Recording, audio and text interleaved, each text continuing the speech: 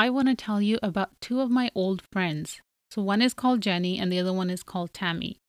Now, the thing is, they don't actually exist, they're just the voices in my head.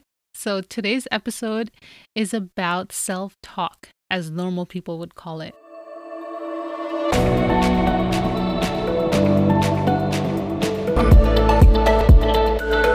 Assalamu alaikum and welcome to the Mentally Fit Muslims podcast. I'm your host, Sabah Malik, and today's show is all about self-talk, how to deal with those thoughts, and how to get distance from it. Now stick around till the second part because today I am talking to Dr. Nafisa Sekandari. And she's going to be telling me about anxiety and how gut bacteria and aromatherapy can actually help us boost our mood. So I was talking to my therapist and I was telling her how sometimes I feel like the thoughts in my head are so overbearing and I feel so drowned by them that they just literally feels like they're crushing me. So she asked me a very interesting question, which was, okay, those voices in your head, the thoughts that are very overbearing, overpowering, they're like a storm. Who are they? And that made me pause and think, and I was like, that's just me. It's me talking. And at that point, we started to take a different approach to those voices in my head. And I want to share that with you. And you can judge and observe if this will work for you. If you find that this is helpful, maybe it will help you with your monstrous thoughts. So I started giving those voices in my head, I started giving them a name. And the first name that popped in my head was Jinn. I called it, that's the Jinn talking. That's the Jinn talking. And I guess just growing up and knowing like deep down in my gut that, which Dr. Nafisa talks about later on, interestingly, but knowing in my gut that there was something inside me that wasn't part of me, some monster thing, I just call that voice right now Jinn. And the thing is, when I first thought about it, it was scary. And I asked myself, okay, what does it look like? What does it smell like? What cartoon character does it resemble the most? And honestly, the picture that popped in my head was, from the Addams Family, Cousin It. That is what popped in my head, but not initially. Initially, it was very scary. I felt like it was a beast, and that's how I pictured the voices in my head. But just giving it a name gave me some distance from it. It's like I named something that was always there, but now because I named it, I acknowledge its existence, and now for the first time, I could get some distance from it. And the thing is, when we have that chatter in our head, the self-talk, we personalize it so much to the point that we start to think that this is me talking. Even though that self-talk, the thoughts might be so destructive, bringing you down, holding you back, your limiting beliefs. But because we adopt them as our own, we start to listen to them, we obey them, we take them as quote unquote a god. But the voice in your head is not a god. The voice in your head is not a god. They are just thoughts. And the thing is, when you don't gain awareness about those thoughts, when you don't take steps to manage them, it will cost you your mental health. You do not have to have a diagnosed mental illness to be affected by them. Anybody is susceptible to that. It's like keeping your room clean or your house clean. If you don't clean out the junk every night, if you don't pick up the mess, if you don't pick up after yourself, that clutter, that junk will add up. So a person who hasn't cleaned their room for a week, let's say for a month, for years, you can imagine that they won't be able to find anything in their room. They can't get any work done. So that's the analogy of your mind. If you're not cleaning your thoughts, if you're not observing them, if you're not being aware of them, they will cost you your mental health. And COVID is a very, very good example of that. I've been listening to these people who say that, especially people, I read 2 articles about people who had bipolar, and they said COVID was nothing to them. And I was like, Okay, why? And they said because they had gone through so much pain before with bipolar, the mental trauma, the isolation, the suicidal thoughts. They said it prepared them for COVID so well. And I can kind of relate. Getting that awareness about your self talk is crucial. Now, how do you do that, right? It's so easy for me to sit here and tell you that, you know what, you need to observe your thoughts and you need to get distance from it. But how do you actually do that? Give the voice in your head. Here's how you get that space from that self talk. If it's very destructive, especially if you have a mental health challenge, that voice is going to be very destructive. It's going to be knocking you down so much. So the first step is give it a name. So I chose a name Jin, which was very scary in the beginning. And then slowly, as it had less power over me, I changed the name to Jenny. Yeah, I know it's kind of corny, but I call it Jenny now. And even now, I hardly feel like it's there. So the way I started first was I gave it a name, which I told you Jin, and then now Jenny. Second is I asked myself, okay, if it had a smell, what would it smell like? And in the beginning, it was like very rotten, like almost like a skunk. And then I asked myself, what color would it be? And in the beginning, it was black. And then when I had to imagine it being a cartoon character, I mean, the first thing that popped in my head was Cousin It from the Addams Family. So at that time, it became like very comical. And that is when I started to get that distance from it. Now, how do you find that distance? That is something you have to figure out for yourself. I'll tell you how I did it, and maybe that'll give you some ideas how you can do that for yourself. So for me, I love working out. I don't see it as a punishment. I see it as a treat. I see it as a stress reliever. It wasn't always like that. In the beginning, I did see it as a form of punishment. Oh, I ate too much ice cream or cookies. Okay, I have to go work out and punish myself and, make up for that. But now I see it as a treat. It's like a way for me to press pause and just take care of myself for the next hour. I use my workouts to find that space. So when I would go to the gym, of course, there's all these thoughts coming. Oh, who do you think you are? You could come, you can get fit. Oh, you think you can run fast? No, that person's running faster than you. Oh, look at your tummy. It's still bulging out. What do you think? You think you can be so fit? You're so fat. You're so ugly. You're so, you know what? It would just go on and on. And if you were to hear me, if you were to hear my thoughts out loud, you'd be so mortified. But that's how it was in the beginning. So I'd be lifting some dumbbells and I would see Jenny there in the back and it's still yelling stuff. It's still, the thoughts are very loud, but I would still keep pushing through my workout. Now, the thing is, if you're lifting weights or you're running on a treadmill, you cannot afford not to breathe. If you do not breathe, you cannot continue your workout. For one thing, let's take the example of running on a treadmill. If you do not breathe, you will either fall down and just make a fool out of yourself, but worse than that, you'll get hurt. So breathing is crucial to working out. And the thing is, if you are breathing very deeply, very consciously, very actively, you don't have thoughts, you don't have time, you don't have energy to entertain frivolous thoughts. Meaning, when I'm running on the treadmill, I don't have time for Jenny. I can't. So that is where I started getting space from it.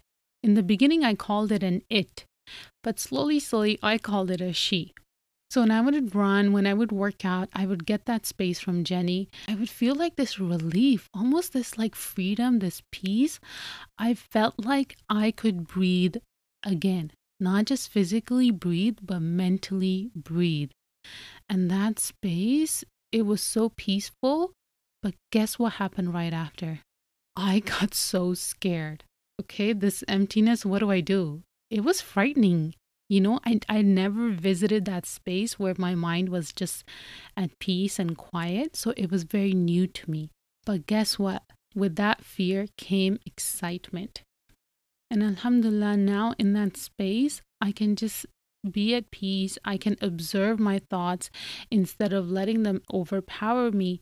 And I can also know that, okay, right now, this is not actually a thought from me. It's a waswas. It's a fluttering thought, as I like to translate waswas.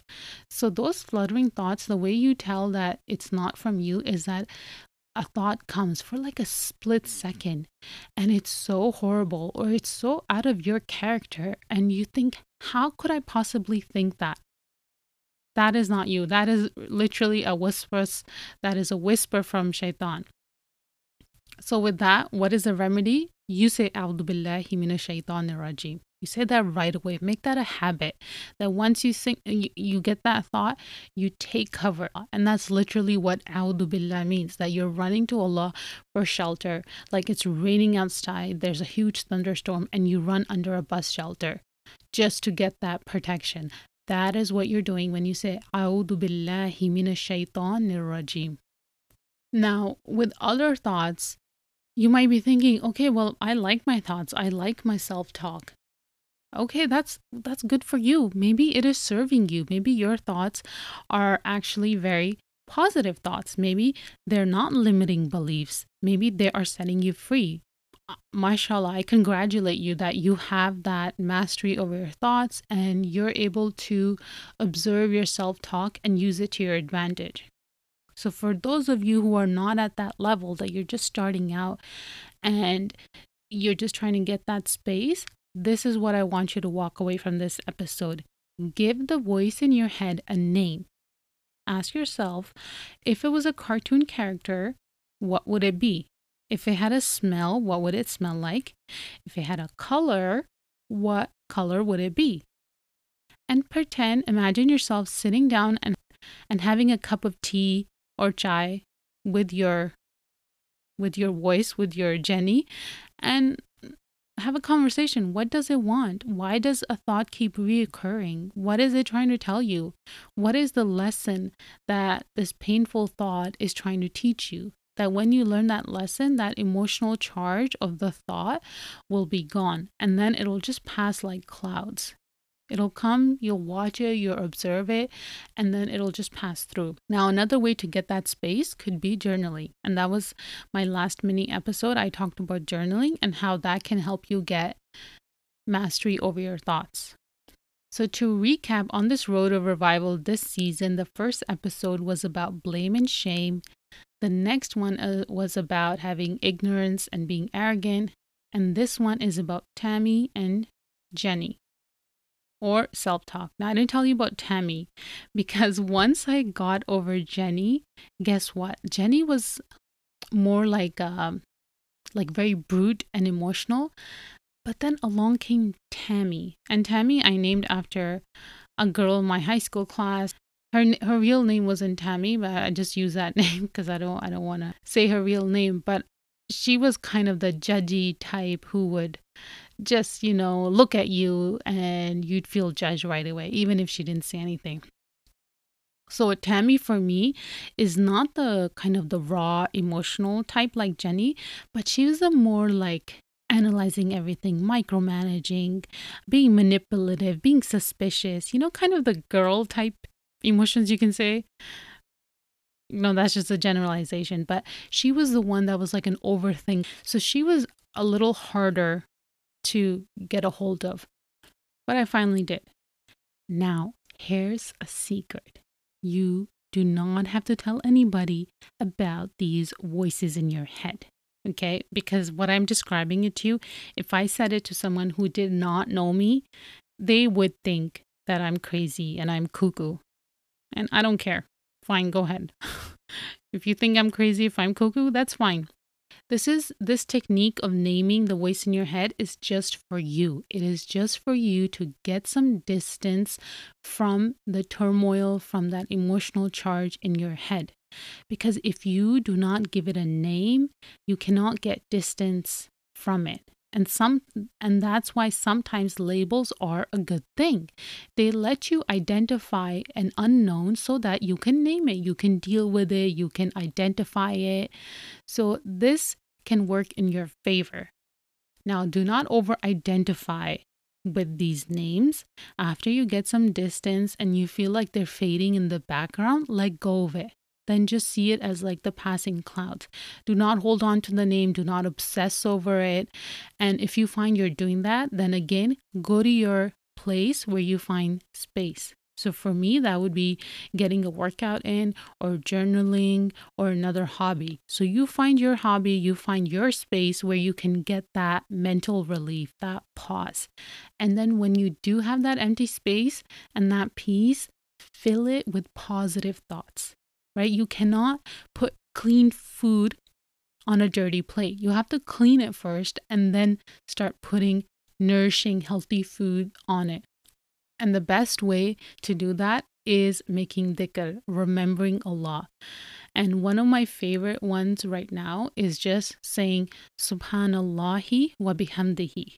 I find this one is so beautiful because when you're saying Subhanallahi, you're not just glorifying Allah, but you're saying that anything bad in this world, anything from me, from an event, from a place, anything, it does not belong.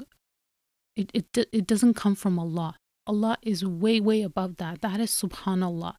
And then Alhamdulillah means not just praise to Allah, but that every good thing I have in my life, every good person, every good event, every miracle, gratitude, happiness, it belongs to Allah. It comes from Allah.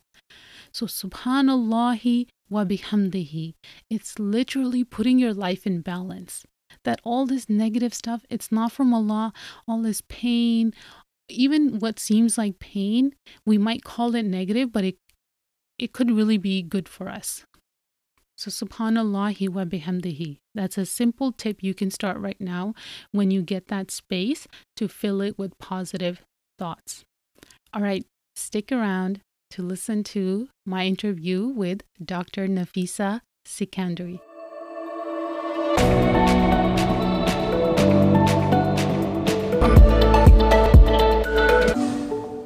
Assalamu alaikum, guys, and welcome to the second part of our show.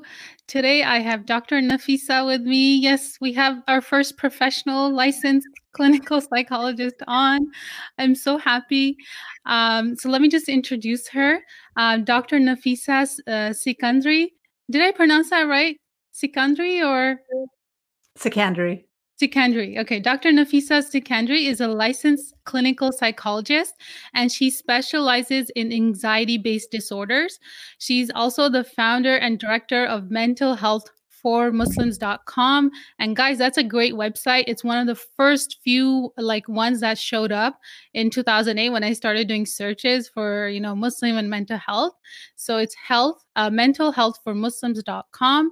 And she's the creator of the online self-paced course, Transforming Anxiety. And she currently has her own podcast. Yes, she's a fellow podcaster, and it's called Mental Health Break. We could all use that right now during COVID. So Mental Health Break, and there she shares her solutions for having a healthy mind.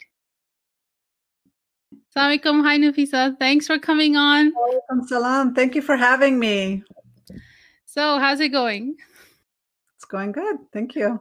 So guys, we just recorded the other end of where I was being interviewed. So that was really nice. If you guys want to check out that video, you can head over to Nafisa's YouTube channel and I'll share that in the show notes so you guys don't miss that. Okay. So Nafisa, you were talking about that you have personal experience with anxiety. Do you want to share that? Sure. Yeah. My family has a deep history with anxiety, obsessive compulsive disorder more specifically, but my grandfather was very famous for having OCD, although, as it goes in our cultures, nobody's really diagnosed. We just know the symptoms. We know that they did things in a weird way or had obsessive thoughts and obsessive behaviors.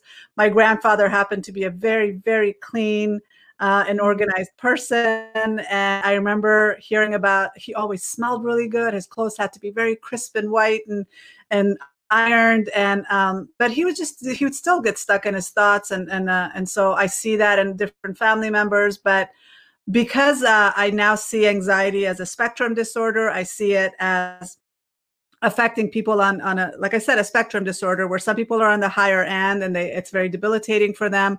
I saw people on the higher end in my family, but because I wasn't that extreme, I thought I didn't have it. I was like, oh, good, I don't have anxiety. I don't have to worry about it.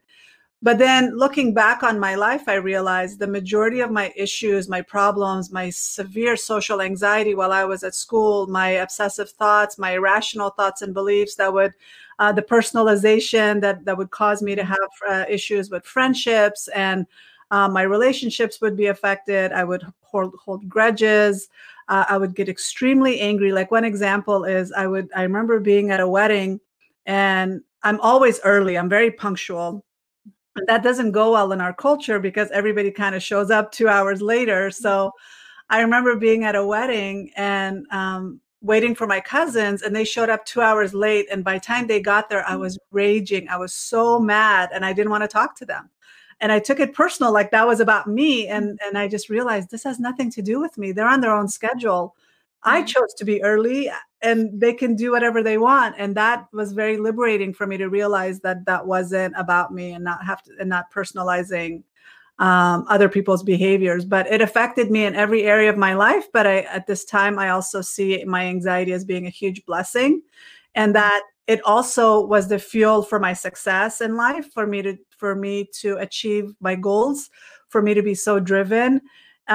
Yes, it's caused some issues, and sometimes I am just like, oh, this anxiety gets on my nerves. I wish I didn't have it, but at the same time, I also see the flip side of it, the blessing of it as well, and that it's really helped me in so many ways. And without it, I don't think I'd be where I am.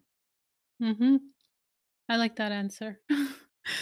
Did it inspire you to become a clinical psychologist? Your anxiety? I didn't know I had anxiety. I actually really made the connections to myself having anxiety personally just maybe 15 years ago.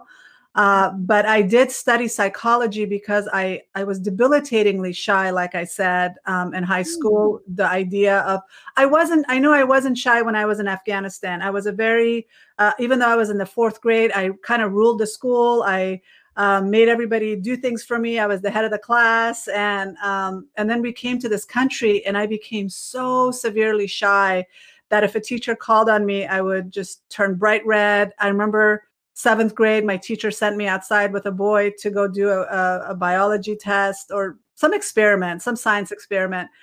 And that freaked me out so much, I started crying. Mhm. And imagine in middle school just being such a wreck that you're going to cry over every little thing. But that was my life. And so after high school, I vowed that I had so many fears. I was like, I want to get over all my fears. So I started like taking drama and wanting to put myself out there because the idea of being Oh, on stage terrified me. nice. Heights terrified me. Bugs terrified me. I remember in college, I put a snake around my neck just to like overcome Oh, that fear. Like wow. a huge boa Oh my snake. And so just realizing that I had um, control over certain things. I went rappelling, off the side of a mountain. But then because I was trying so hard to overcome whatever was standing in my way, I knew that I had all these fears and that that wasn't who I was on the inside. Something else was stopping me. And Mhm. so I wanted to overcome it as much as possible. So I started taking psychology to understand more about myself Mhm. and understand what was going on, like what was happening to me. And then I fell in love with psychology, the idea of actually learning about people's minds and behaviors, and eventually went on to become a psychologist just to be able to help others, not even thinking about myself anymore. Mm. Um, and even though I went and had my doctorate, I have my master's, I got my BA in psychology, none of that really helped me understand my level of Oh. anxiety. But once I made that connection to my anxiety was OCD based, and it also had I'm also socially anxious, and I used to dread going to family gatherings. Like, who does that? I mean, these are people I grew Mhm. up with, I knew them, but every party would create so much panic for me, and I knew, but once I got there, I'd be okay. So learning how to overcome all of that once I made the connection has been so liberating. And ever since then, my mission has been, let me educate as many people as possible. And one of the things one of my patients said to me yesterday is, I am so grateful for you sharing your experiences because it normalizes ours and we're not feeling judged when we come to see you. Yeah. And so that's my goal. That's my mission. I want people to feel that this is a normal experience. anxiety is the number one disorder in the world. A lot of people are struggling with it. It is on the rise because of Yeah. COVID. Let's talk about it. Let's normalize it and know that there is treatment available. There's support available. You don't have to suffer needlessly. Yeah, I agree with that. I think that's very true. Um, so you actually practice what you're preaching.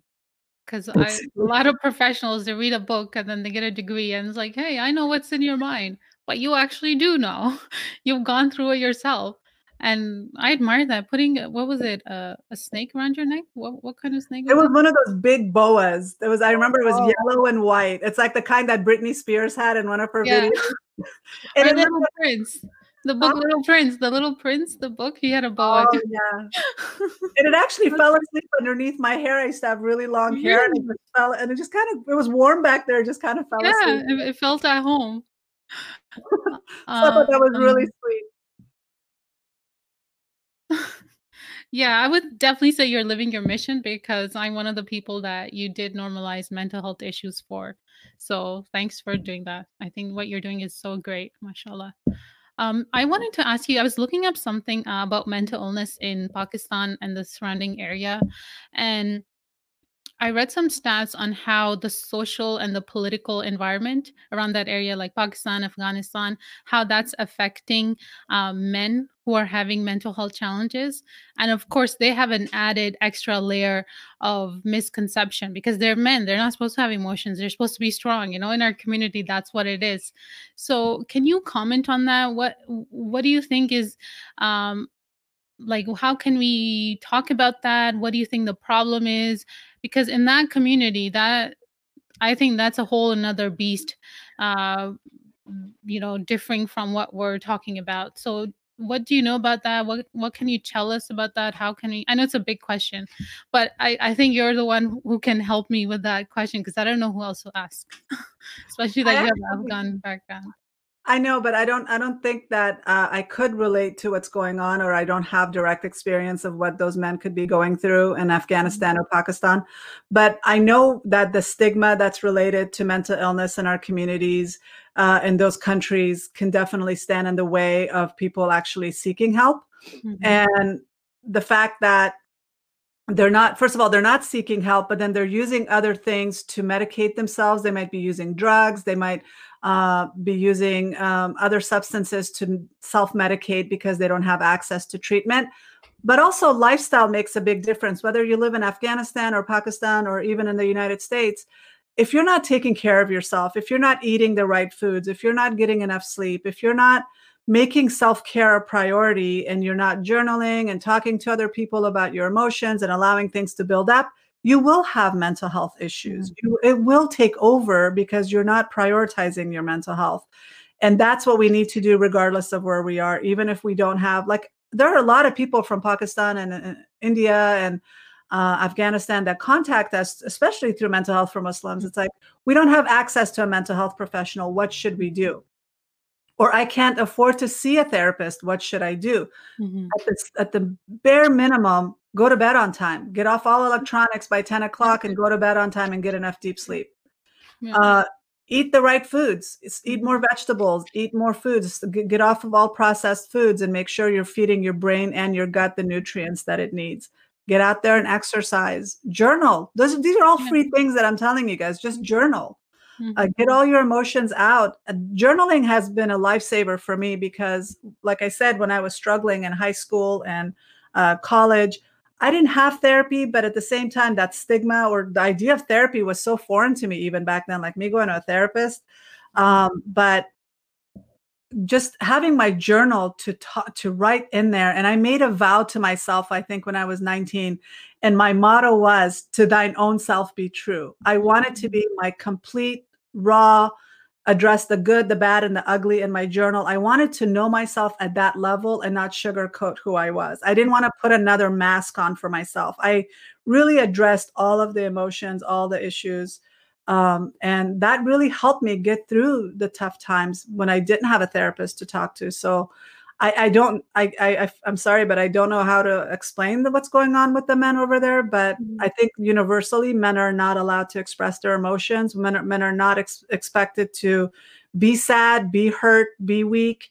And so a lot of them put on this persona that I'm really tough, and they stuff their emotions, and then they explode in anger when they really should address their emotions so they can be more compassionate and more soft and more caring. And I think definitely the men in the community, in our community, they're expected to be very tough and don't show any emotions and just, put on that face. So I think they need to realize that it's okay to feel these emotions, all these things, it's fine. So, Nafisa, I wanted to ask you about one last thing, which is self talk. So, what advice would you give to people about their, self talk and how to actually make that work for them instead of against them? So Dr. Daniel Amen calls that the automatic negative thoughts, and he calls them ants.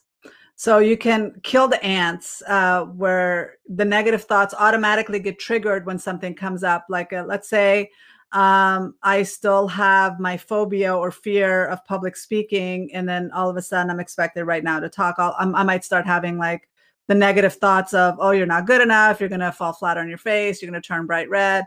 And I just have to kind of, first of all, I have to identify them. Then this is where the journaling can come in. You have to catch them, write them down. What are the thoughts? What are exactly the thoughts that are automatically kicking in whenever whatever Jenny was saying, or even whatever thoughts you're having. I have my patients call it Fred.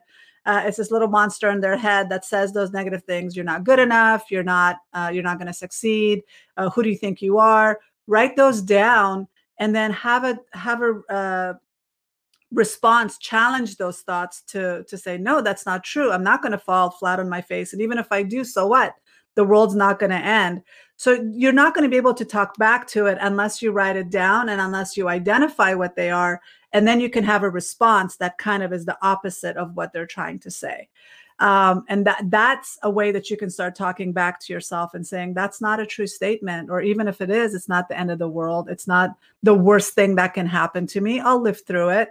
Or even if it's saying, don't do that because it's going to be, like don't touch the doorknob, for example, because it's going to have all these germs and it's like nowadays with COVID, you're like, yeah, I should, not do that. I mean, there are some things that we really shouldn't do.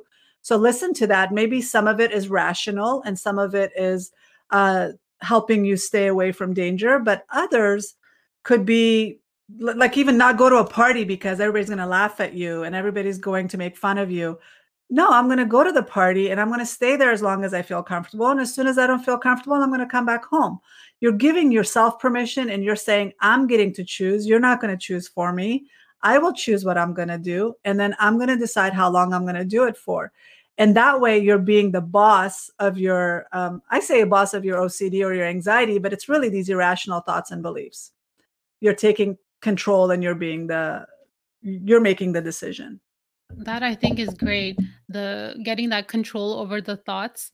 How would you recommend people do that? And once you kind of acknowledge them and they're there and you start kind of talking back to it, how do you get space from it? Because I find once you do start talking back, you deal with them, you acknowledge them. What if they're still there, right? They're still very loud.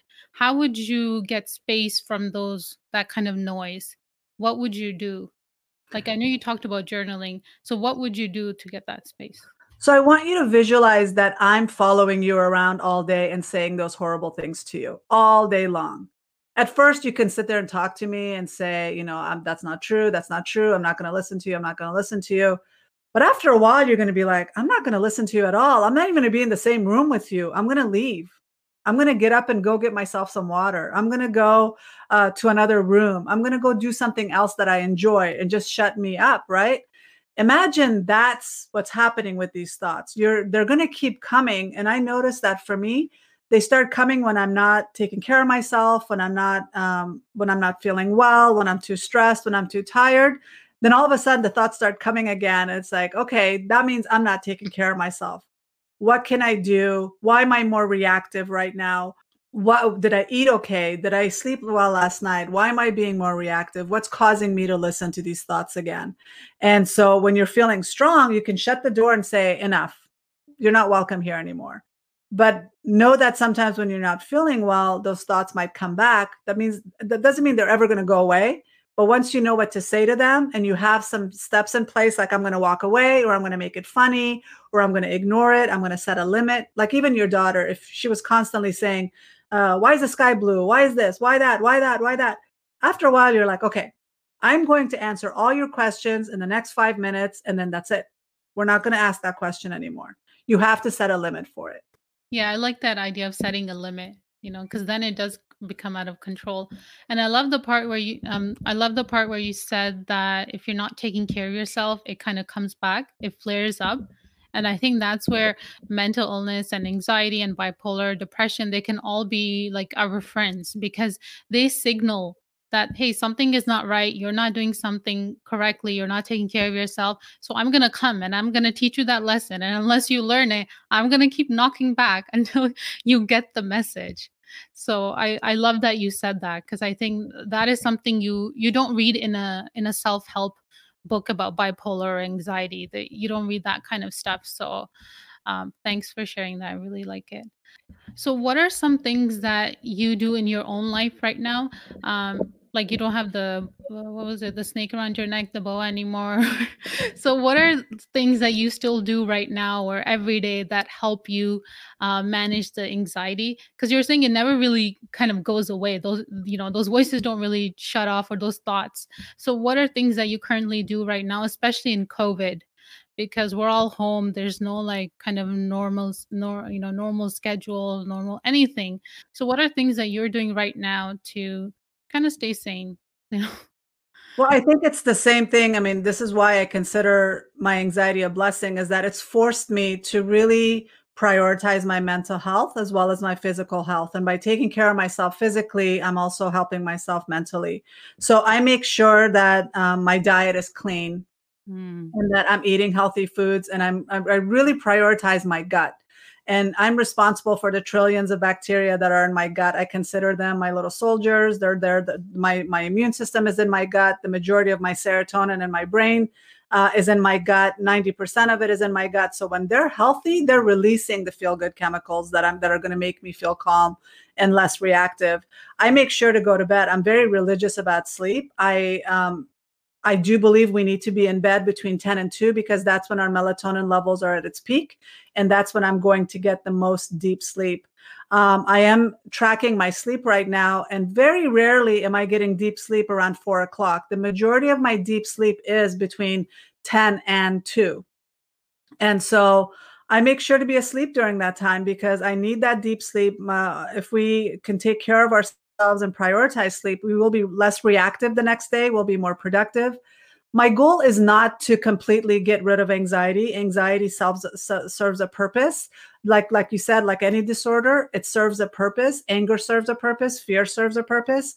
And so I want to make sure that it's coming up for good reasons instead of just randomly going off because of my irrational thoughts and beliefs. And so if I'm taking care of myself, I'm journaling, I'm making sure I'm meditating and relaxing and calming my mind down and exercising. And like I said, eating well and sleeping. Those are things that are keeping me mentally stable, because in life, really, it doesn't matter what's happening outside of you, because when you're feeling balanced and calm on the inside, you're going to be less reactive on everything that's happening outside. But when you're chaotic and all unstable from the inside, you could win $1 million and you're not going to enjoy it. We've noticed this with celebrities that have everything they've ever wanted.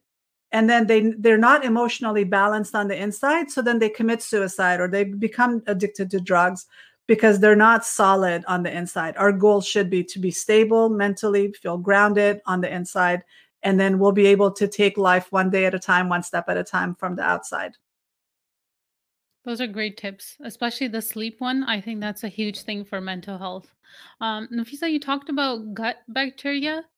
Can you share more about that? Because I try to find out more about it, but I couldn't find anything substantial or something that made sense to me. Well, one thing people don't understand is that the gut plays a huge role in our mental health.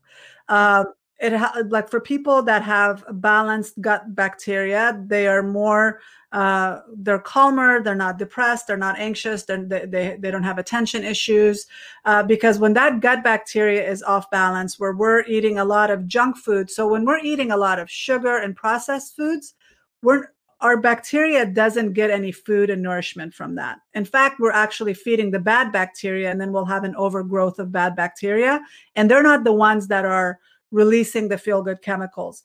The good bacteria are the gatekeepers to the serotonin in our brain. So imagine a city. I don't know what's South Central LA or New York in the 30s or the 20s when the mafia used to take over, right? When the gang members were taking over. Imagine the gang members being in control, and all the healthy citizens are living in fear of their lives, so they're not out being productive. They're not doing their jobs because the streets are taken over by the gang members and the mafia in New York City.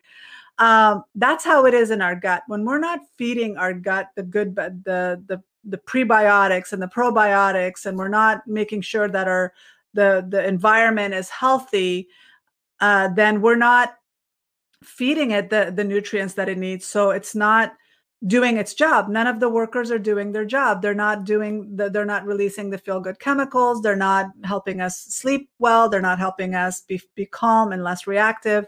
So we need to make sure, like, look at it as a village. Did you ever read the book Horton Hears a Who? So it's one of my favorite books for children. Hmm. And in the book, Horton picks up a speck of dust, and he can hear people on there, and they're saying, "Help, help." And then when he zooms in, you see that on this little speck of dust are lots of people living there. There's like societies, there's a whole village, there's apartments, there's a whole thing going on. That's how it is in our gut. We have trillions, 3 pounds of microscopic bacteria in our gut, and they are working so hard for us. The majority of our immune system is in our gut. The majority of our mental health brain chemicals like serotonin is in our gut.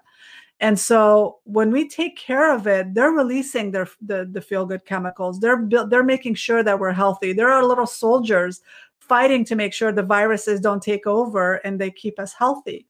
So but when we're eating foods that are rich with antibiotics, for example, or we're constantly taking antibiotics because we're getting sick frequently, we're literally bombing the village every time. And when we do that, and even when we're eating foods that have a lot of pesticides on them, when we do that, we're literally bombing the village. And it takes a long time. Like, think about Hiroshima when the bomb was dropped on it.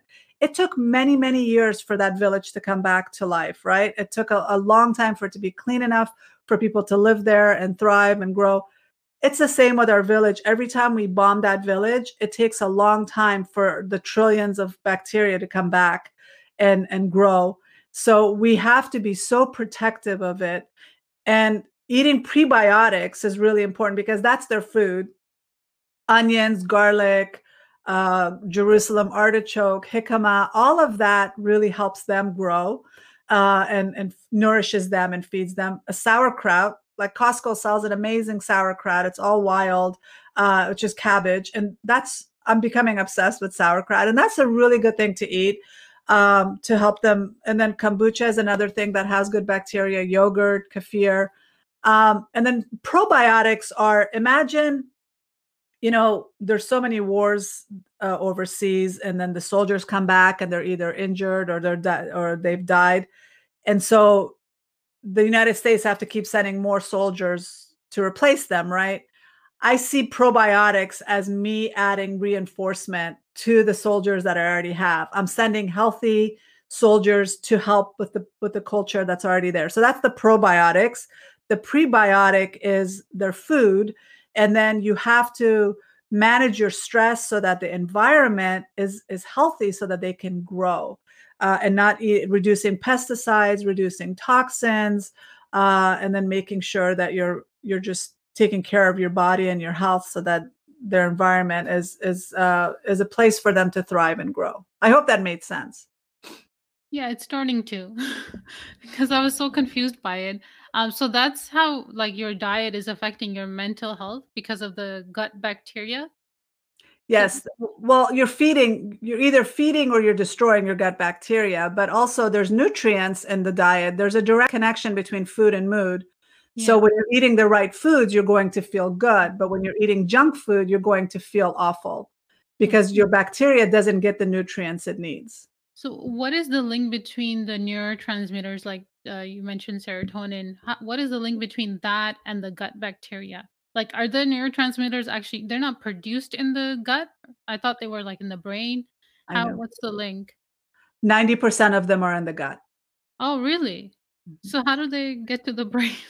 'Cause I'm Well, the brain and the gut are like this when in utero when we're being developed, and then they stretch out. oh, One goes here, one goes there. So it's like they're constantly. It's a two-way highway. They're constantly communicating with each other. oh, The gut communicates with the brain, and the brain communicates with the gut. This is why we have a gut feeling when something happens. oh, interesting. This is Okay. why people have like diarrhea or constipation when their emotions are off because it affects your Oh, gut. wow. Wow, that is so cool. I like now I know the gut feeling why that's so are the you're saying the neurotransmitters are linked to the gut bacteria. So once they have healthy food, does the gut produce the neurotransmitter and then is it how is it sent up to the brain? Is Well, all of that, like I said, they're constantly in communication. The okay. bacteria are the gatekeepers. They release the feel good bacteria.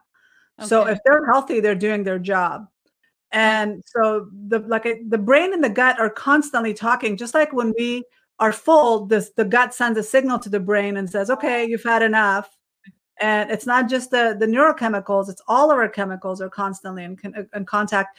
The gut bacteria is becoming such a huge link with mental health that mm, psychologists are now calling uh, probiotics psychobiotics because they mm. play such a big important role.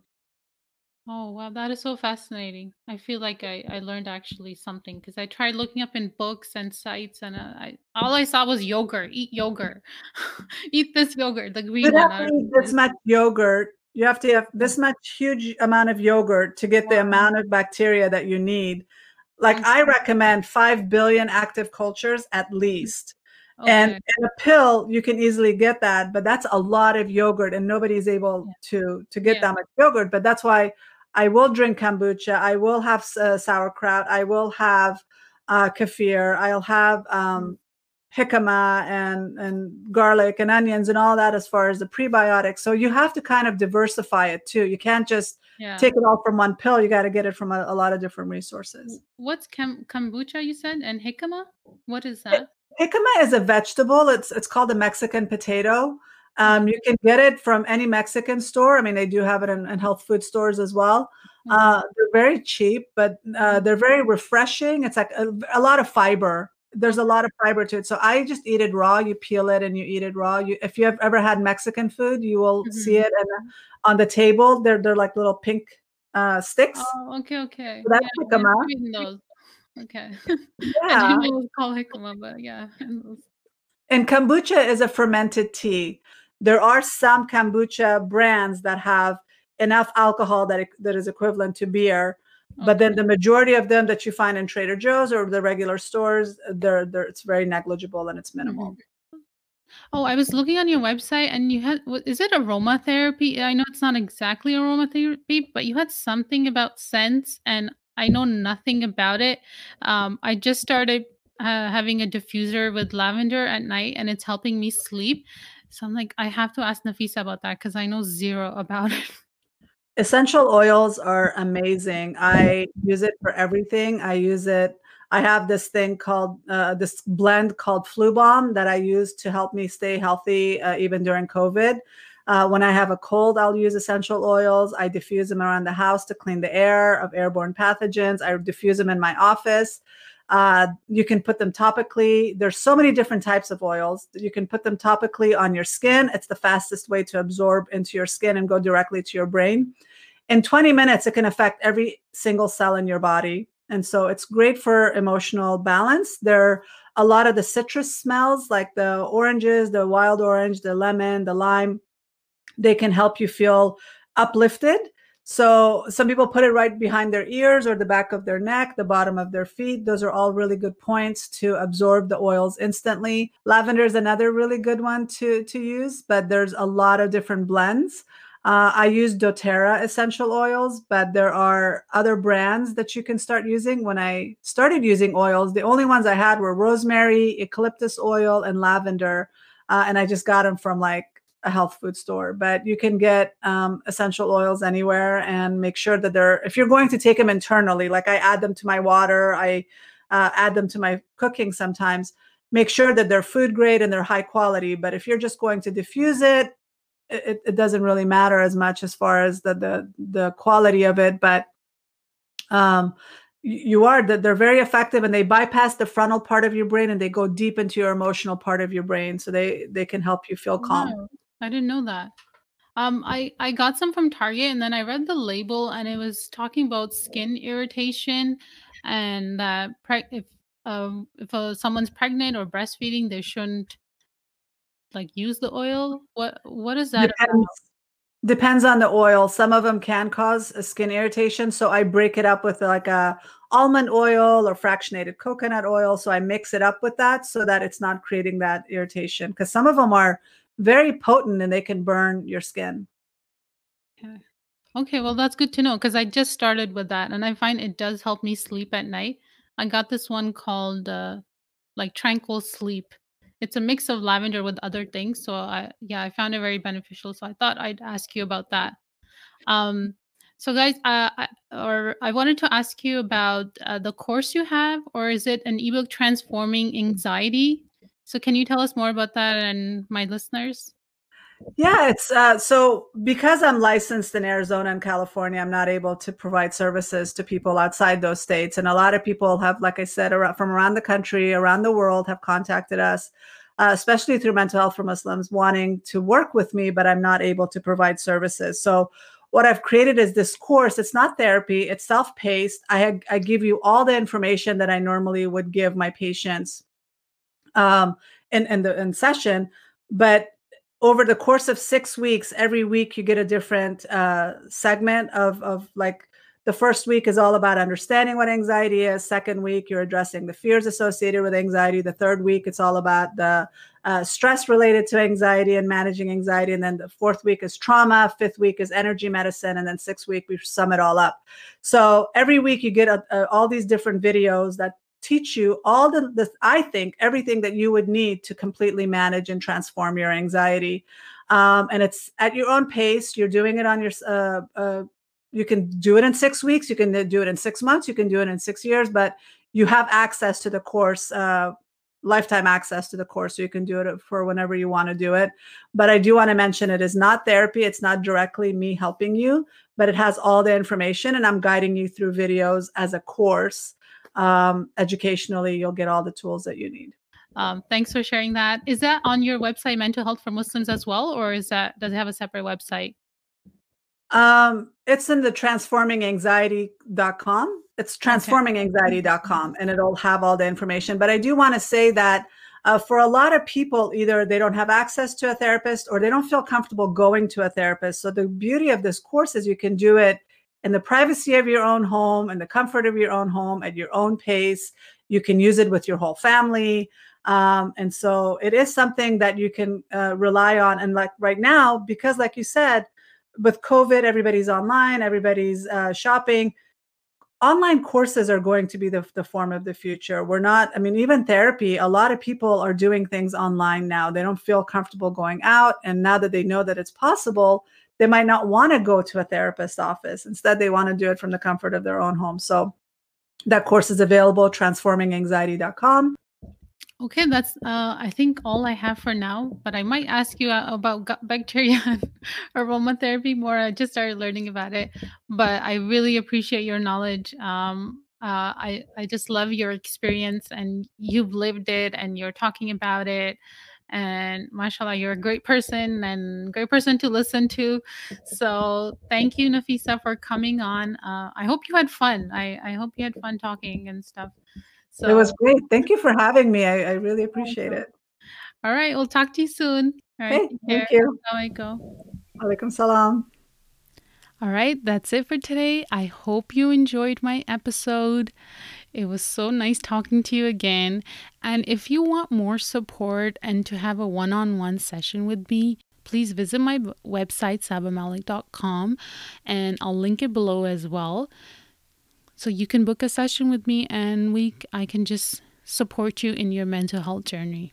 All right, please rate my show and leave a review. See you next time. Assalamu alaikum.